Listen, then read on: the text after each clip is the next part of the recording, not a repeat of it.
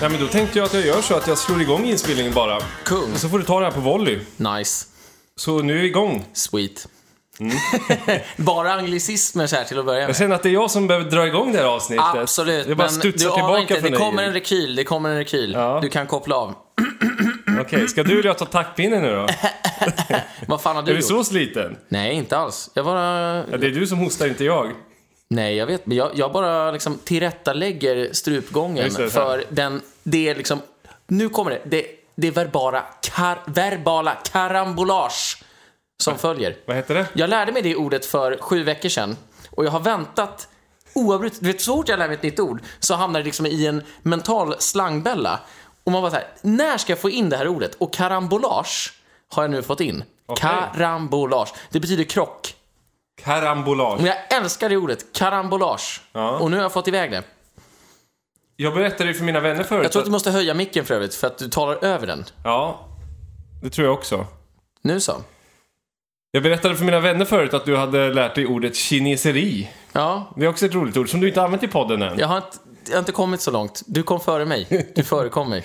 Men att kinesa hos någon är ju att slagga. Ja, det stämmer. Men kineseri, det är väl överdriven petighet, eller? Mm.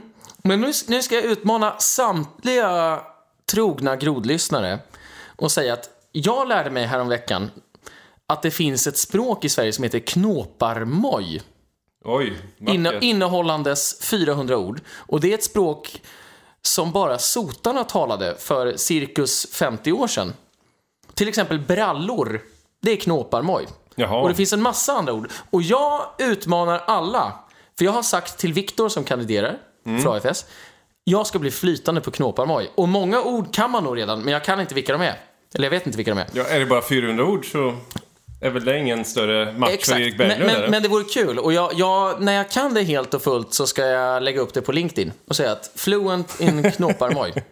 Det är ett löfte. Härmed taget till banken, som man säger på engelska. Absolut. Och det där kan ju vara en riktig raket. Folk skriker ju efter människor som kan prata knåparmoj. Du vet, ju mer utrotningshotat ett språk är, desto mer efterlyst är det på LinkedIn. Ja, eller på sociala medier i alla fall. Så att, yes box.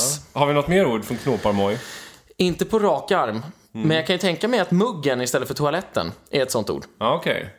Jag tror att... det är bara en gissning, jag har ingen aning. Men jag tror att stockholmska ofta är förväxlat med knåparmoj. Jaha, ja. Den gamla utdöende stockholmskan. Jo. Just den. Kisen. Ja, exakt. Kan det vara knåparmoj? Ja, eller knickedick. Ja, just det. Ja.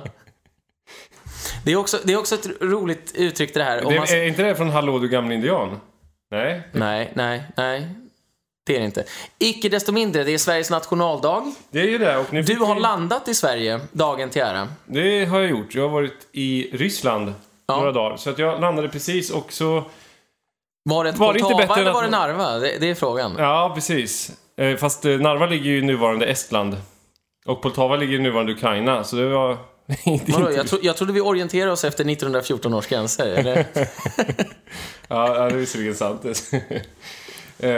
Eller något annat år. För det har ju bytt gräns lite hit och dit. Nej, så jag var i Moskva. Och visste du att det är Sverige som har gett namn till Ryssland? Det visste jag faktiskt. Ja, det visste du. För nu är det ändå nationaldagen, så då får vi ju fokusera mycket på Sverige också. Men det kommer från Roslagen från början. Exakt. Det visste jag faktiskt.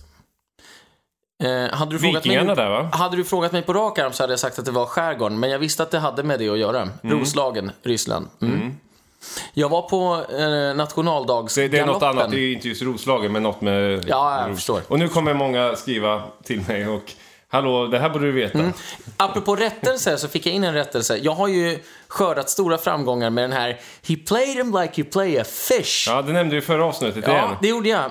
Men då kom... Nu lever du på gamla meriter, Erik. Nej, men då ska jag säga att det kom in en rättelse. Och det var en kille som sa att play a fish, om jag minns det hela rätt, jag har inte förberett det här, har med flugfiske att göra. Och han var en hängiven flugfiskare. Minsann. Och hävdade att play a fish... Jag minns, det står helt stilla, jag kommer inte ihåg vad han skrev. Men i alla fall. Ja, så att det finns ett uttryck som är play a fish. Okej. Så att Trump kanske är, eller har varit, eller känner, eller vet att det finns ett sånt uttryck. Och därav har använt det. Kanske kommer en till rättelse nu. Ja, förmodligen. Troligtvis, som någon skulle ha sagt. Ja. Nej, det är roligt att vara hemma i Sverige igen. Det var en trevlig resa till Ryssland. Vi träffade ju framförallt andra nationalistiska partier från Europa. Så en och annan ryss naturligtvis, men större delen av tiden så umgicks man med andra europeer, om man får särskilja så. Ryssar är ändå ryssar, i någon mån europeer, men europeer så som vi normalt sett. Ja. Alltså österrikare, fransmän, tyskar och andra som var där. Och Såna där. Och andra som var där. Som var där, okej, ja. Nu blev Jeff Ahl, han blev glad och sen så dök det igen. Ja, Jeff, han är väldigt nordiskt orienterad. Men det är jag också, får jag säga. Men jag tycker att jag kombinerat det. Nu ska jag säga så här, jag ska avbryta det. Jag var på nationaldagsgaloppen på Gärdet. Jag har druckit gin och tonic sedan klockan 12. Okay. Kanske hörs. Kanske är kvaliteten högre eller sämre. Högre eller lägre. Bättre jag eller sämre. Undrar vad det var med dig idag. Ja, precis. Men jag träffade 2 AFS-are. Okej. Som kandiderar till riksdagen. Jaha. Och om jag säger galopp, vad tänker du på då? Jo, då tänker du på Jessica Olsson. Exakt, hon var där. Okej, wow. Glad i hågen, vad annars? Jaha, och sen även den gode Axel som dök upp. Vad trevligt. Och han tipsade mig om, jag är ingen spelare eller gambler. Nej. Men var ju tvungen då. Fast vi har varit på kasinot någon gång ihop, Erik. Men det ska vi inte prata om. Jag var tvungen, och nu är vi väldigt långt från politik här, så vi ska göra en ny sväng. Men jag ska bara säga att jag skulle gå och betta 100 spänn bara för att man var tvungen, för man var där. Och då kom han fram till mig helt plötsligt när jag stod där och sa: nummer 3. Du måste spela på nummer 3. Och så litade jag mer på min kompis som kom från England, som sa: Eric, it's number 7 och this friendship's just over. Och jag bara, ja, vi kör 7. Nummer 3 vann. Nummer 3 vann. Så det var den onödigaste 100-lappen jag har blivit av med mitt liv. Och jag har ändå försökt. Framförallt eftersom du kommer ligga i någon form av livslång mental skuld till Axel, som du skulle ha bort lyssna på, men som du inte gjorde. Exakt. Hur skulle ni komma ur det här? Ja, nej, det är svårt. Hade vi inte haft den här AFS-gemenskapen att bygga kring, då hade jag... Ja, vi tar hand om varandra när man hamnar på sniskan, säger man så? Det kanske är knåpamoj också. Exakt. Bra där. Ja. Hur var det med Jessica då? Det var bra. Vi talades vid alldeles kort. Hon är så fascinerad. Hon är ju hippoman. Ja, hon gillar hästar, ja. Hon gillar hästar, så att... Och så lärde jag mig vad en hästkraft är. Okej. Om du tänker dig att man befann sig helt i höjd med havet. Hur mycket kraft krävs då för att lyfta 1 kilo 1 meter upp?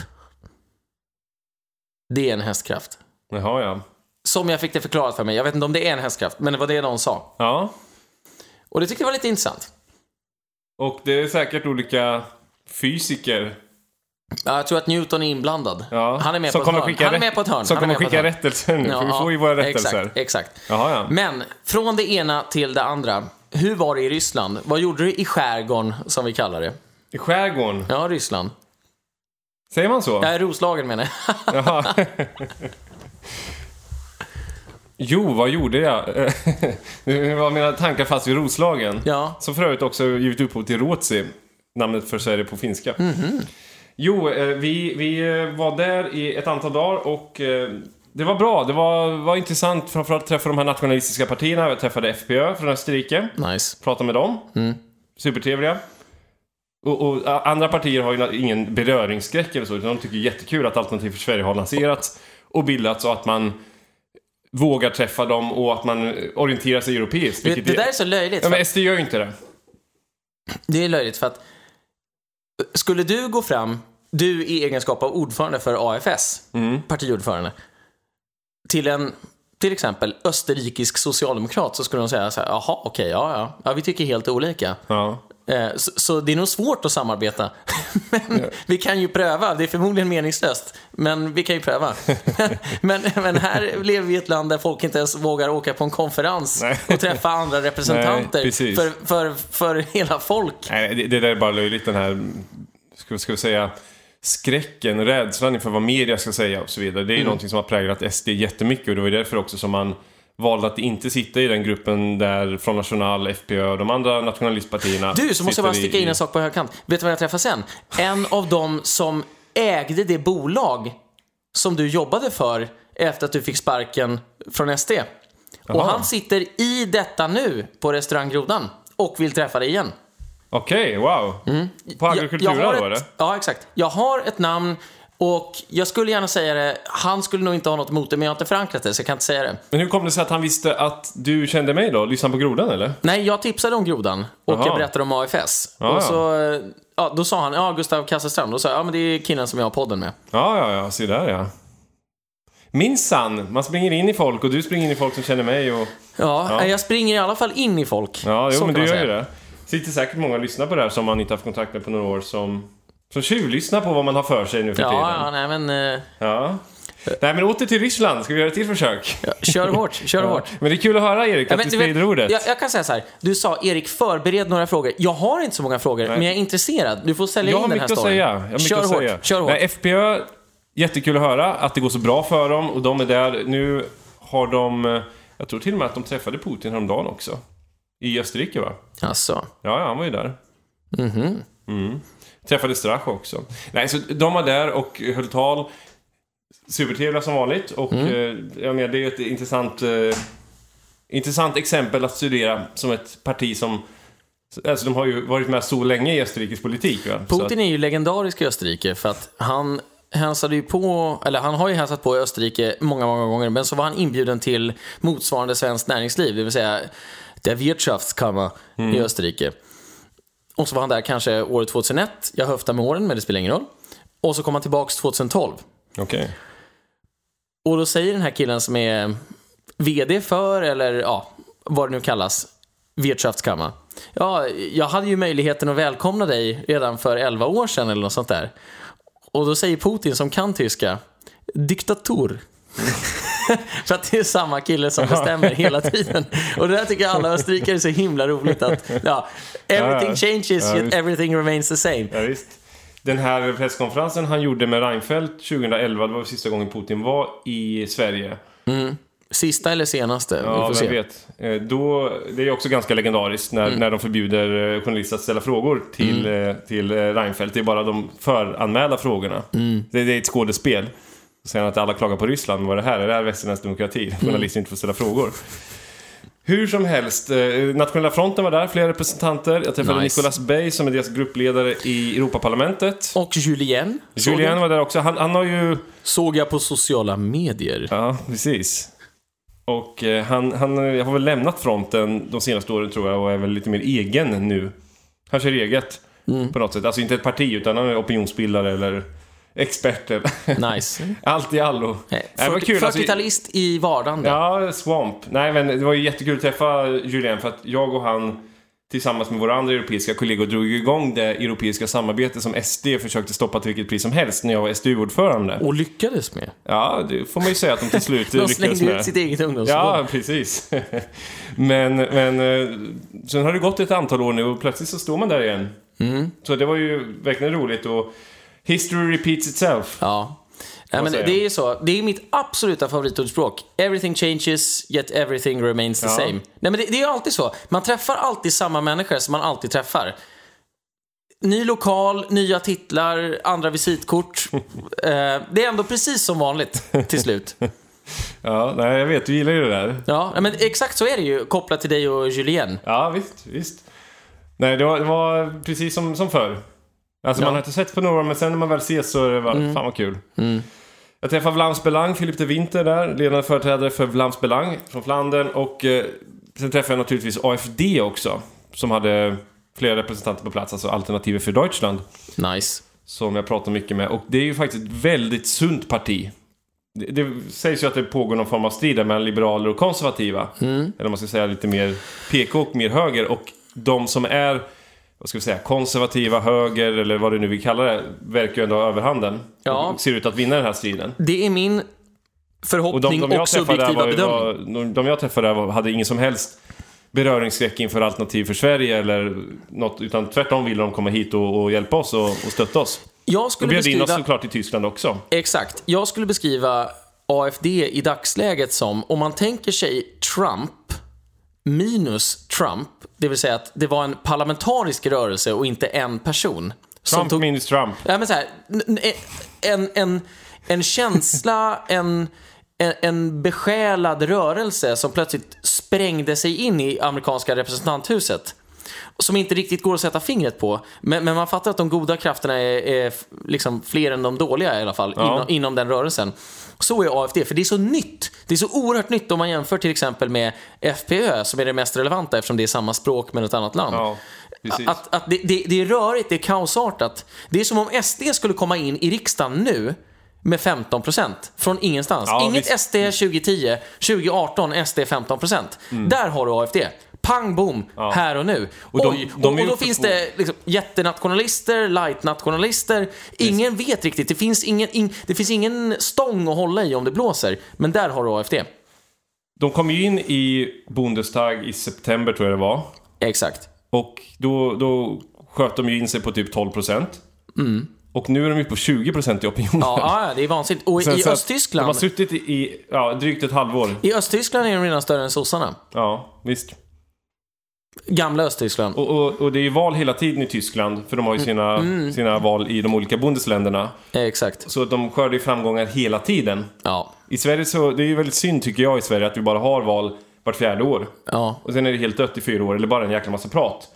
Jag skulle önska att det var, och det finns även med i Alternativ för Sveriges program, att du har kommunalval vart 4:e år som ligger då man borde flytta att du har ett val varannat kommun- och år. landstingsvalen så att de ligger mitt emellan riksdagsvalen. Landstingsvalen ska bort bara, för vi lägger ner alla landsting. Ja, det håller jag med om. Men om de funnes... Ja. Men det kommer de inte göra, Erik. Nej, jag ber om ursäkt. Men säg att man har val varannat år då. Varannat år så röstar alla kommuner på samma dag. Och då får du helt enkelt köra en kommunal valrörelse. Men alla kommuner har på samma dag. Och varannat år är det riksdagsval.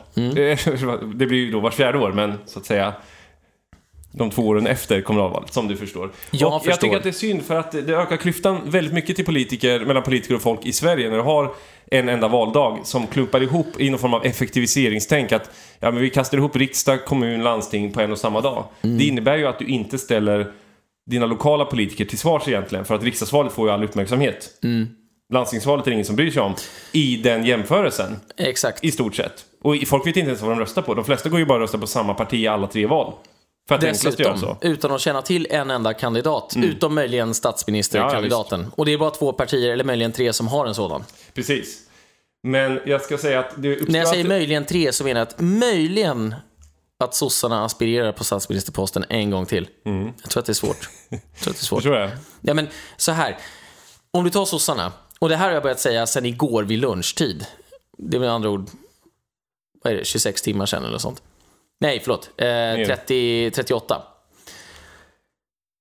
Vi har en statsminister som har skolkat sig genom en svetsarutbildning. Han är ju underkänd på grund av frånvaro. Han slutför inte det. Nej, precis. Vi har en finansminister som är periodare, enligt vad alla säger. Och vi har en utrikesminister som har retat upp judarna, palestinierna och svenska folket, men de har glömt det tyvärr. Genom att hon har myglat till sig en bostadsrätt i Stockholms innerstad, och så konsultar hon lite åt FN, och så har hon suttit i EU och hon har tjänat några miljonbelopp per år. Med motiveringen, med all respekt man måste för att rätt, men det var nog inte hennes bostadsrätt som gjorde att både Israel och Palestina... Nej, men det alltså, har hon fått en bostadsrätt? Du har ju själv, och här bedriver vi... Jag påstår inte att jag är någon obesudlad person alls, även om jag är det. Men jag påstår inte det. Nej, men själva grejen är att det är det vi kämpar emot. Vi blir avstängda från YouTube och Instagram och snart Twitter och förmodligen Facebook också, för det är korrupta organisationer alltihop. Varje organisation som har en värdegrund, det är en politisk organisation. För det står ju över vinstintresset i alla lägen. Ni såg att Ben & Jerry's hade gått ut och stött afghanerna också. Ja, men dessutom, och jag har aldrig ätit Ben & Jerry's, det är en slump. Men jag kommer aldrig mer att göra det. Aldrig någonsin över min döda kropp att jag sätter Ben & Jerry's glass i min mun. Jag har inte hunnit läsa allt där, men det verkar ju vara någon form av korruption där. Folk känner folk och alltså direkt korrupt bara. Som Trump har sagt, these are the people we're running against. Ja, men du förstår vad jag menar. Ja, visst. Han säger det mitt i ett valtal. Hur är det möjligt att en person som ljuger för FBI plötsligt kandiderar till president utan att ens ha sagt sanningen? Ja, visst. Så är det. Ja, men vad ska vi säga mer här? Jo, vi ska bryta för halvtid och vi har mer att säga om den här intressanta konferensen. Det har vi, definitivt. Men jag ska säga att det jag möts av alla de här partierna, det är att de är väldigt glada över att det finns ett parti i Sverige som de kan föra kontakt med, föra dialog med. Ett parti som inte är PK, som inte är liberalt. Ett parti som vågar träffa dem. Och naturligtvis är de väl medvetna om de problem Sverige har. Och det här är ju ganska problemtyngda länder invandringsmässigt, alltså Belgien, Tyskland, Frankrike. De har ju sina problem om man säger så. Men det jag möts av är att de allra flesta man träffar säger att ja, vi har våra problem, men tro fan att situationen i Sverige är ännu värre alltså. Ja. Malmö känner ju alla till.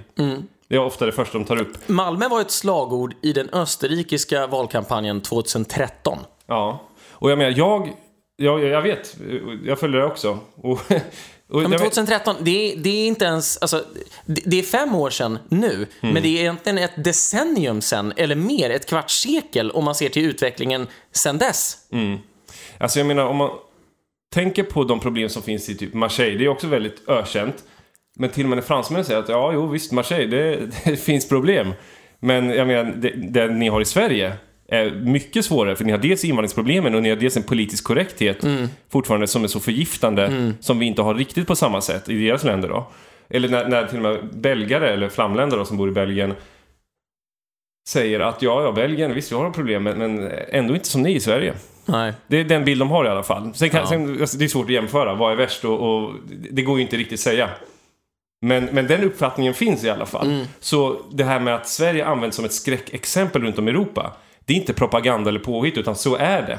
Och det är ju allmänt i deras debatter. Det är inte bara de här nationalistiska partierna som säger att vi vill inte ha det som i Sverige. Och något annat som de varnar för också, men ska jag ta efter pausen, det är ju den fullständigt urspårade feminismen i Sverige. Det känner alla till också, ska jag säga.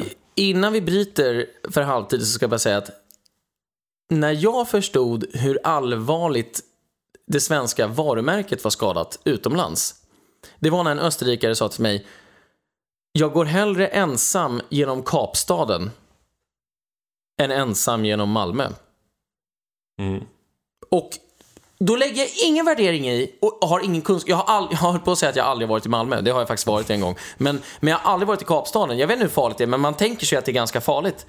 Ja, det tänker man ju. Men att han säger det, och han är inte politiskt associerad överhuvudtaget. Han var så här: det jag har hört om Malmö, det är så fruktansvärt, så hellre Kapstaden än Malmö. Och då hade han just varit i Kapstaden.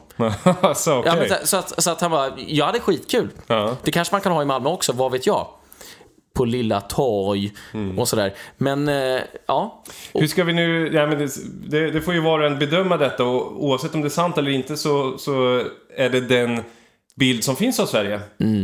Det är så här folk pratar om Sverige, utanför Sveriges gränser. Så den här inhemska förljugna självbilden som jag brukar prata om, åker man utanför Sverige och vågar lyssna på vad andra säger, släpper prestigen, släpper det här världsförbättarkomplexet som svenska politiker har och faktiskt lyssna på vad andra säger. Då är det inte en smickrande bild som träder fram. Och därför ska vi nu vandra oss tillbaka i tiden, den gamla goda tiden som du aldrig fick uppleva, men som vi försöker uppleva genom att de här fornstora dagarna som vi sjunger om i nationalsången, som vi försöker hitta fragment från. Ja, fornstora dagarna, precis. Och Jussi Björling har du föreslagit.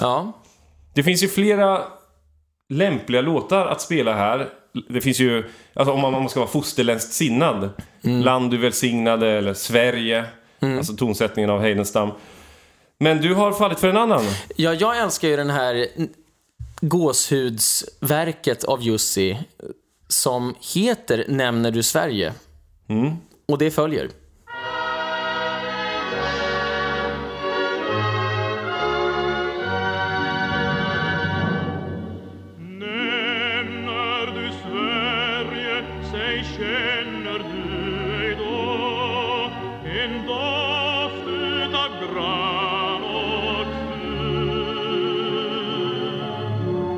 Nämner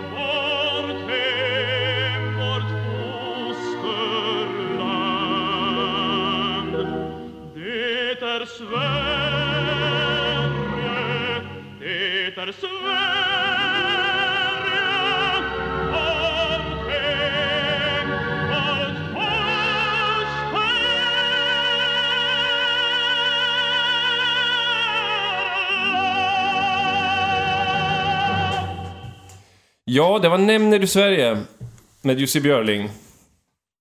Säg, känner du ej då? Ja, någonting som jag har tänkt på om man nu ska prata lite nationalism idag på nationaldagen, det är att när man vandrar tillbaka lite i tiden, då är ju den svenska nationalismen väldigt naturromantisk.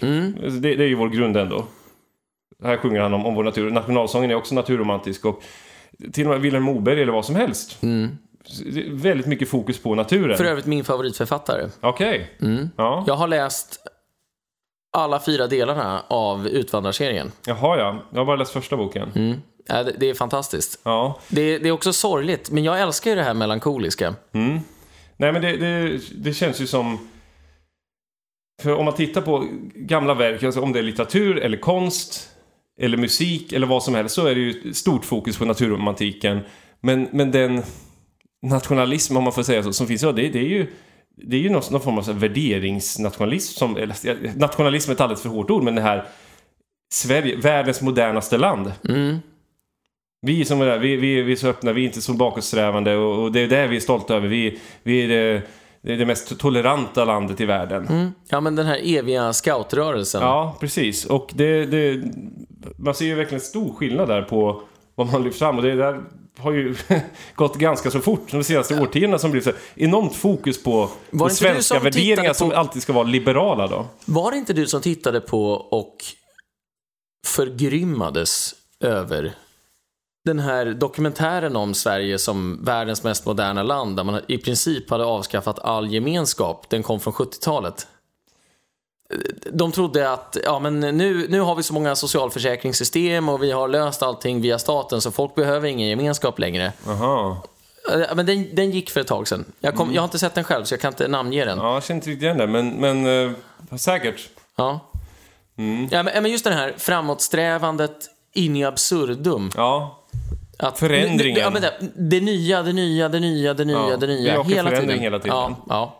Inga band bakåt, tvärtom. Ja, precis. Och det är mest svenska att det inte finns något svenskt. Det är mest svenska att vi är osvenska. Vad heter den här sossen som lägger upp YouTube-videos som man ser på Facebook? Han har glasögon och han berättade idag att nu skulle man inte tro på någon hatpropaganda, utan han var stolt över att vara svensk för att det finns ju solidaritet. Och han nämnde ingenting som har med Sverige att göra. Nej. Man hade kunnat säga det där om vilket land som helst. Vilket land som helst. Nej, man märker ju att så fort folk ska prata om Sverige, de som är PK, så de vill inte prata om den svenska folksjälen eller naturen eller våra rötter. Aldrig. Varifrån vi kommer, utan det är ju det där att hit kommer du om du vill bo i en demokrati. Ja, skitsnack också visserligen. Ja. Demokratiskt blir nedstängda. Nej, men så är det ju rakt igenom. Ja. För att de har ju insett, förr försökte de verkligen förtiga debatten om Sverige, svenska värderingar. Alltså det har ju verkligen locket på. Nu går ju inte det där längre. Alltså trycket har ju blivit för stort. Men då vill man istället få den här debatten att handla om att vi ska minsann ändå vara stolt över att vi är så öppna. Jag säger ju alltid EBT istället för Ebba Busch Thor. Och det är för att EBT låter som en exotisk sjukdom. Och det är ungefär så jag skulle beskriva hennes politiska dagsverke eller prestation. Hon var ju den första som började prata om svenska värderingar av de så kallade etablerade politikerna som inte var Jimmy Åkesson. Ja, precis.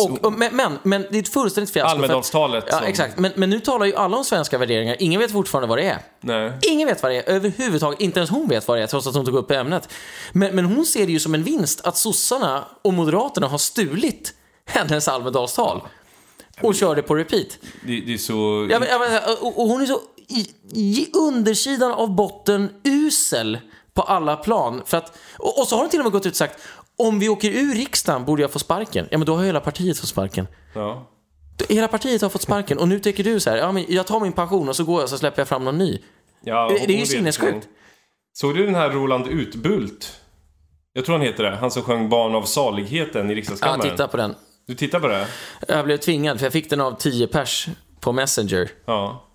Det var ju lite någon form av vår tids We Shall Overcome. Ja, det är en välvillig tolkning. Alltså jag skulle säga att det där är en kille från psyket på rymmen. Vadderar väggarna så får ett dårhus i riksdagen. Ja, men alltså om någon ställer sig och sjunger i talarstolen. Ja. Alltså, du vet, tänk dig själv om Jimmy Åkesson hade sagt bara: nu tycker jag vi kör Helan gå. Helan gå. Sjung hopp för alla. Bara, kan inte alla följa med nu? Och den som inte är hela. Alltså, vad i helvete håller du på med? Alltså jag fick ju klara associationer till Jökboet. One Flew Over the Cuckoo's Nest. Ja. Med Jack Nicholson. Men det förstår jag. Skulle ju kunna vara taget därifrån alltså. Ja, visst. Nej, men det vi saknar i Sverige är ju mycket, men bland annat någonting som de har i det brittiska underhuset, det vill säga en häcklande talman. Okej. Ja, men någon som säger: nu får du lugna ner dig. Det här går inte. Jag står för ordning i den här kammaren. Ja. Och där skulle ju Urban Ahlin, eller vem det nu var, eller Björn Söder, jag vet inte vad, det var ju 1 och 3, jag vet inte vad 2 heter i talmansordningen. Någon skulle sagt: det här är inte godtagbart.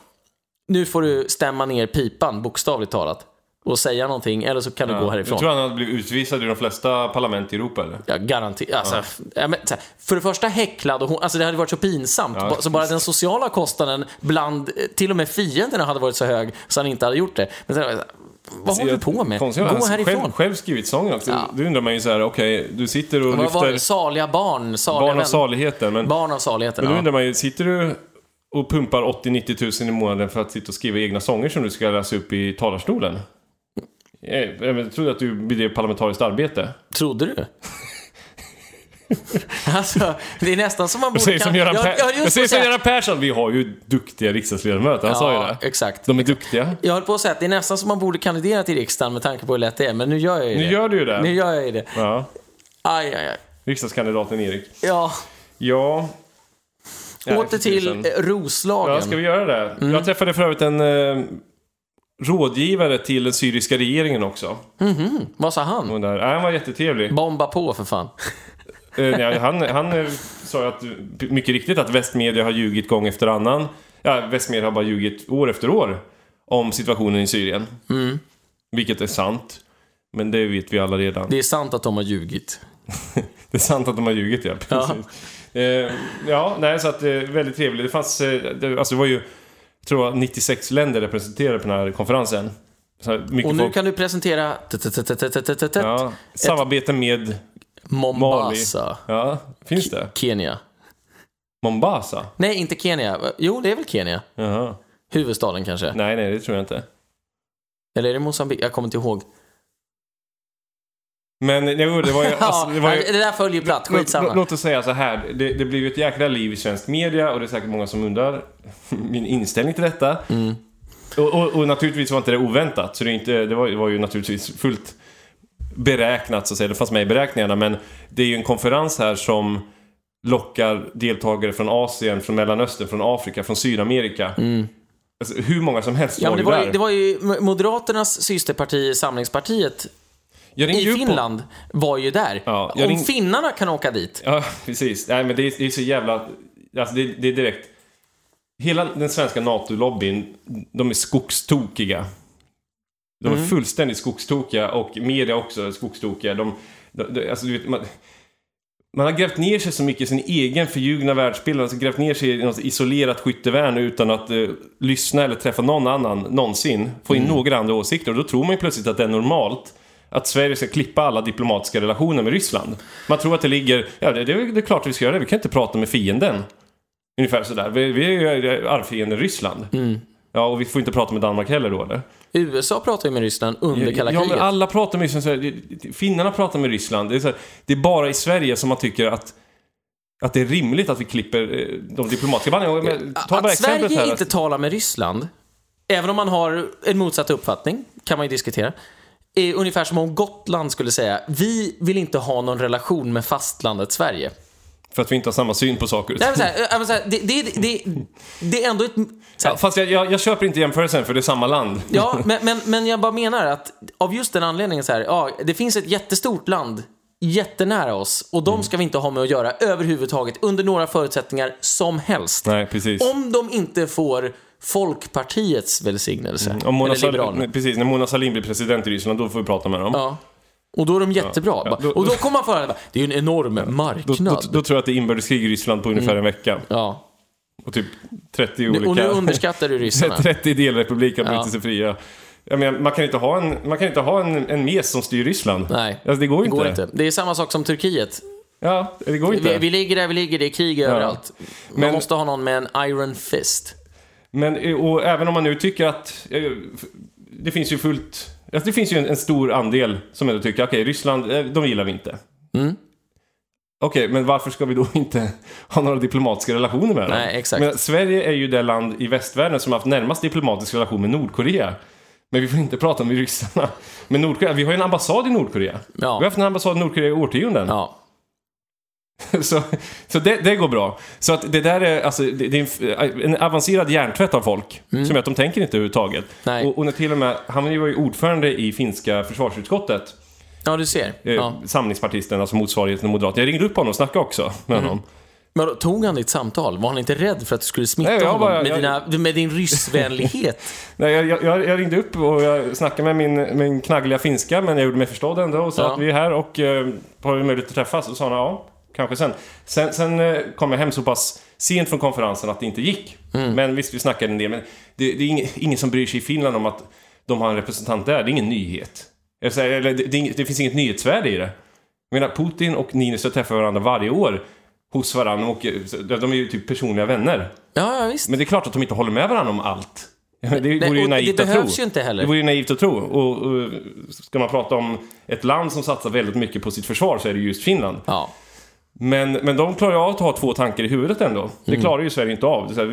Vi slaktar vårt eget försvar. För att det kommer aldrig mer bli några krig eller kriser. Och sen så klipper vi banden med de länder vi inte gillar. Särintresset. Alla de som ville lägga ner försvaret med hänvisningen till att det aldrig skulle bli något krig. Det är exakt de som står för den mest extrema krigshetsen just nu. Ja visst, alltså de är ju livsfarliga. Fullständigt livsfarliga. Ja, nej, men det är ju patientvarning. Och jag är ju då naturligtvis enligt en skogstokiga NATO-lobbyn landsförrädaren och Putin-lakajen och så det är helt absurt. Alltså, jag tycker att Marcus Jonsson och Joakim Isheden skrev väldigt bra på Twitter att rysstrollet, det är den nya rasismen. Ja, men så är det. För att alltså, rasismen, det har inflaterats för mycket. Det är ingen som bryr sig längre. Och nu försöker man ju få folk att rygga tillbaka inför rystrollsanklagelser. Ja. Och det är samma meningslösa grej. Det är liksom ett sätt att försöka kväsa en fullt legitim åsikt som förmodligen delas av väldigt många svenskar, att vi ska nog söka bästa möjliga relation med alla länder. Ja, alltså det är inte ens en åsikt. Det är ett vanligt tillvägagångssätt. Ja. Finns det någonting vi möjligen skulle kunna komma överens om? Ja, vi kan ju ta ett land som, typ Turkiet då, med Erdogan. Det är ju väldigt få svenskar som gillar honom. Men alla åker dit på semester. Han verkar ju ha klara islamistiska drag för att vara väldigt mild här. Men skulle jag då vilja att vi inte pratade överhuvudtaget med Turkiet? Och Sverige bör införa sanktioner mot Turkiet också. Ja, men de får det ju att låta som att vi hade en befolkning på 250 miljoner invånare. Så att det var, oj, nu går Ryssland i konkurs. Nu går Ryssland i konkurs. Ja, men det är ungefär, ska jag gå in på McDonalds och säga att jag hotar med bojkott om jag blir missnöjd någon gång? Vilket man blir... Ja, men... Alltså, det är så hysteriskt och löjligt. Och den här journalisten då, den här som skrev Ekot-artikeln, hon filtrerar ju naturligtvis bort allting som skulle kunna ge en mer neutral bild. Att det här är en konferens som samlar deltagare över hela världen. För att prata, för att samtala. Och då skulle vi tycka samma som alla afrikanska länder som är där också? Nej, uppenbarligen inte. Det är ganska stora skillnader. Men vi är där och vi träffas och vi samtalar. Och det var ju israeler där också, vad jag vet. Det där är ju så intressant om man nu ska göra en större spagat och jämföra med Trump till exempel. Det vill säga att journalisten, hon var inte ett dugg intresserad av att gestalta vad du ville förmedla överhuvudtaget, utan hon var ju intresserad av att generera så många klick som möjligt. Ja, och sen ringer hon upp någon... Ja, men exakt. Och då kan man säga så här, varför är Trump som han är mot journalister? Jo, för han vet att det handlar om clickbaiting. Han vet vad som säljer och han vet vad som kolporteras.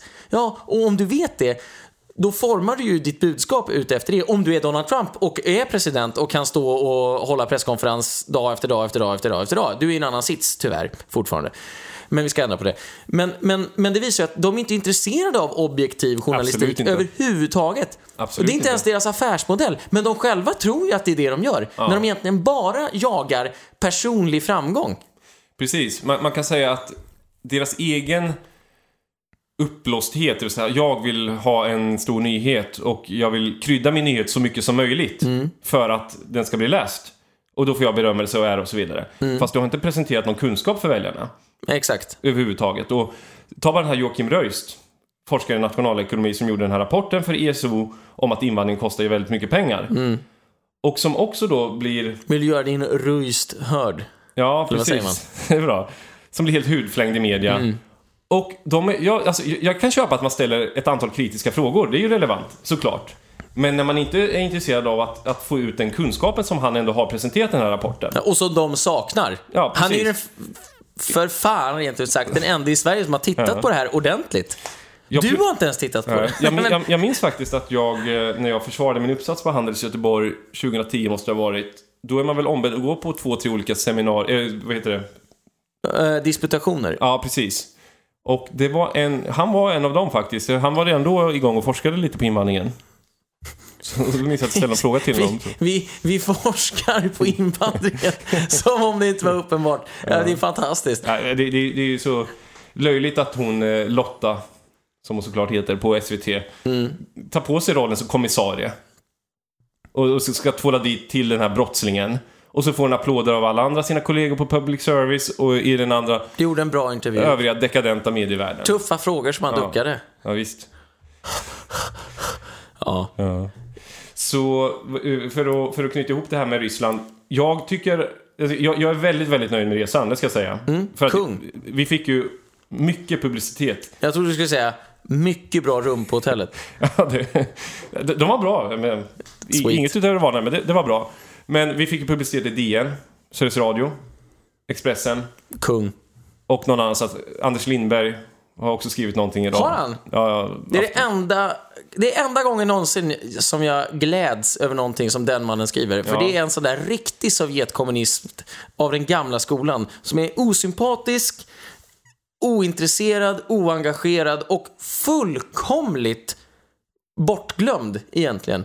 Han bara råkar ha hamnat på Aftonbladet. Men han kommer från Västra Frölunda och han liksom permanentat i hans självbild är att du vet, vi är ju från arbetarklassen och ni har skurit ner så in i helvete i mina områden. Så det låter inte. Nej, men lite åt det hållet. Man ser honom i debatt. Han bor ju i ett välbärgat vitt område. Ja, men han låter på det där viset och han är jobbig som fan, rent ut sagt. Ja, men det är han ju.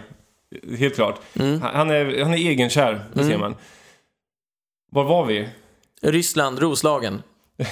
Hotellrum. Jo, jag var väldigt nöjd med publiciteten för att jag säger att det är ytterligare 100-200 000 som har hört talas om Alternativ för Sverige nu. Så och som går in och tittar. Och det är inte så att alla bestämmer sig för vilket parti de ska rösta på utefter om man har varit i Ryssland eller inte. Men däremot får man ut partinamnet. Och vi står ju bakom den här politiken. Det står i vårt program också. Vårt försvarspolitiska program.